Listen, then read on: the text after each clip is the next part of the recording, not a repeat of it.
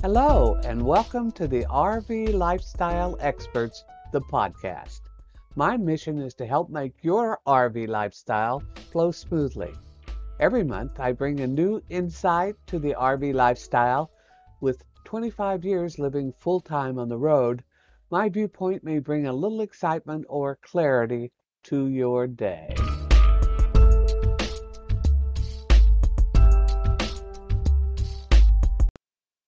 Those of you hitting the road for the first time in your RV are naturally curious about the art of living off the grid. We call it boondocking, defined by most travelers as camping overnight in your RV with no electric or sewer connections right there at your site. There are really two types of boondocking.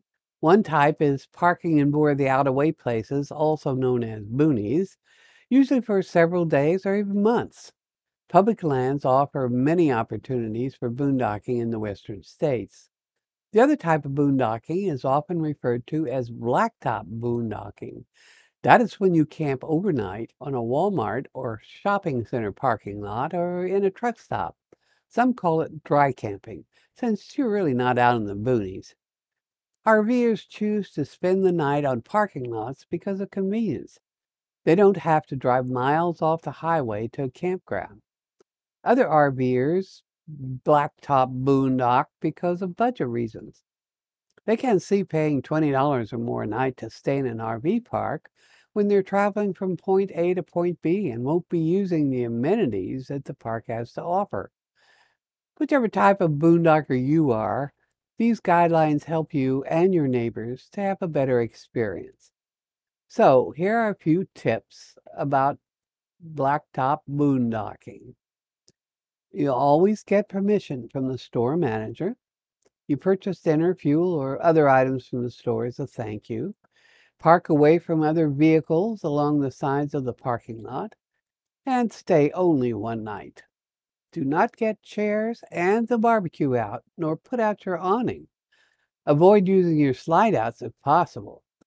Making your area look like you moved in for a lengthy stay is bad camping etiquette. Pick up and dispose of any trash you've generated. Walmart, our favorite blacktop boondocking venue, is pulling away from allowing us to park due to bad camping etiquette. Boondocking on Walmart's parking lot is a hot issue in many towns. Often local RV park owners are upset when they see RVs in a Walmart and other parking lots as a missed revenue for them. Complaints to town leadership generally follow. In a truck stop, if there's no designated area for RVs, park off to the side or toward the back. Truckers appreciate you're not taking their spaces. Plus, it'll be less noisy for you. Following these simple rules will help keep these spaces open for travelers who want a night's sleep before moving on. Escapees RV Club provides boondocking etiquette cards you can download. Leave this on an individual's windshield who's not following these guidelines. Thus, they're jeopardizing the rights of other RV travelers as well. So, on to boondocking in the boonies. When we think of regular boondocking, we think more of camping in wilderness areas, often on public lands. Campgrounds on public lands generally do not provide hookups.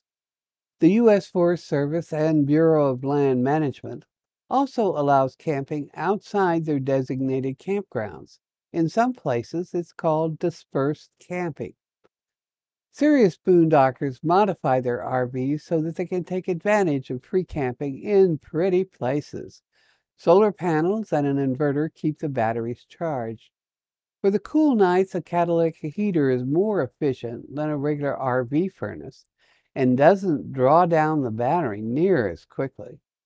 For longer stays, boondockers usually carry a portable waste holding tank called a Blue Boy, so they can take the black water to a public dump. They may also carry water jugs to haul water from the nearest faucet to their onboard freshwater tank. Savvy boondockers learn how to conserve both power and water so that they can extend their stays and may even use solar ovens for cooking and heat water with the sun. The wilderness experience is the boondocker's dream. They enjoy the peace and quiet of their surroundings. If camping in a national forest, following the guidelines will help all enjoy their stay as well as protect the environment.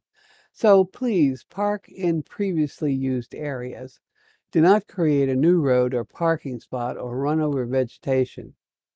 If you do have a generator you plan to run, park far away from the other RVs and limit your use to an hour or so in the morning and another in early evening. Generator noise carries and is not part of the wilderness experience. Please respect any posted quiet hours. In some areas, dumping gray water on the ground is permissible. Always check with the host first. Dumping black water on the ground is never permitted. So leave the area cleaner than you found it. Dispose of garbage in a trash container after you leave. So read and follow the posted rules regarding fires, collecting firewood, and of course, quiet hours. Respect the stay limits, which are typically 14 days.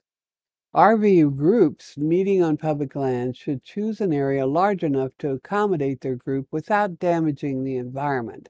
So remember to respect the rights of nearby campers that are not part of the group.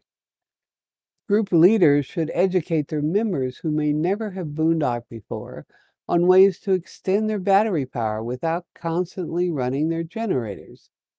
A few tips for your group on ways to conserve water is helpful too. For many of us, boondocking is the true RV experience.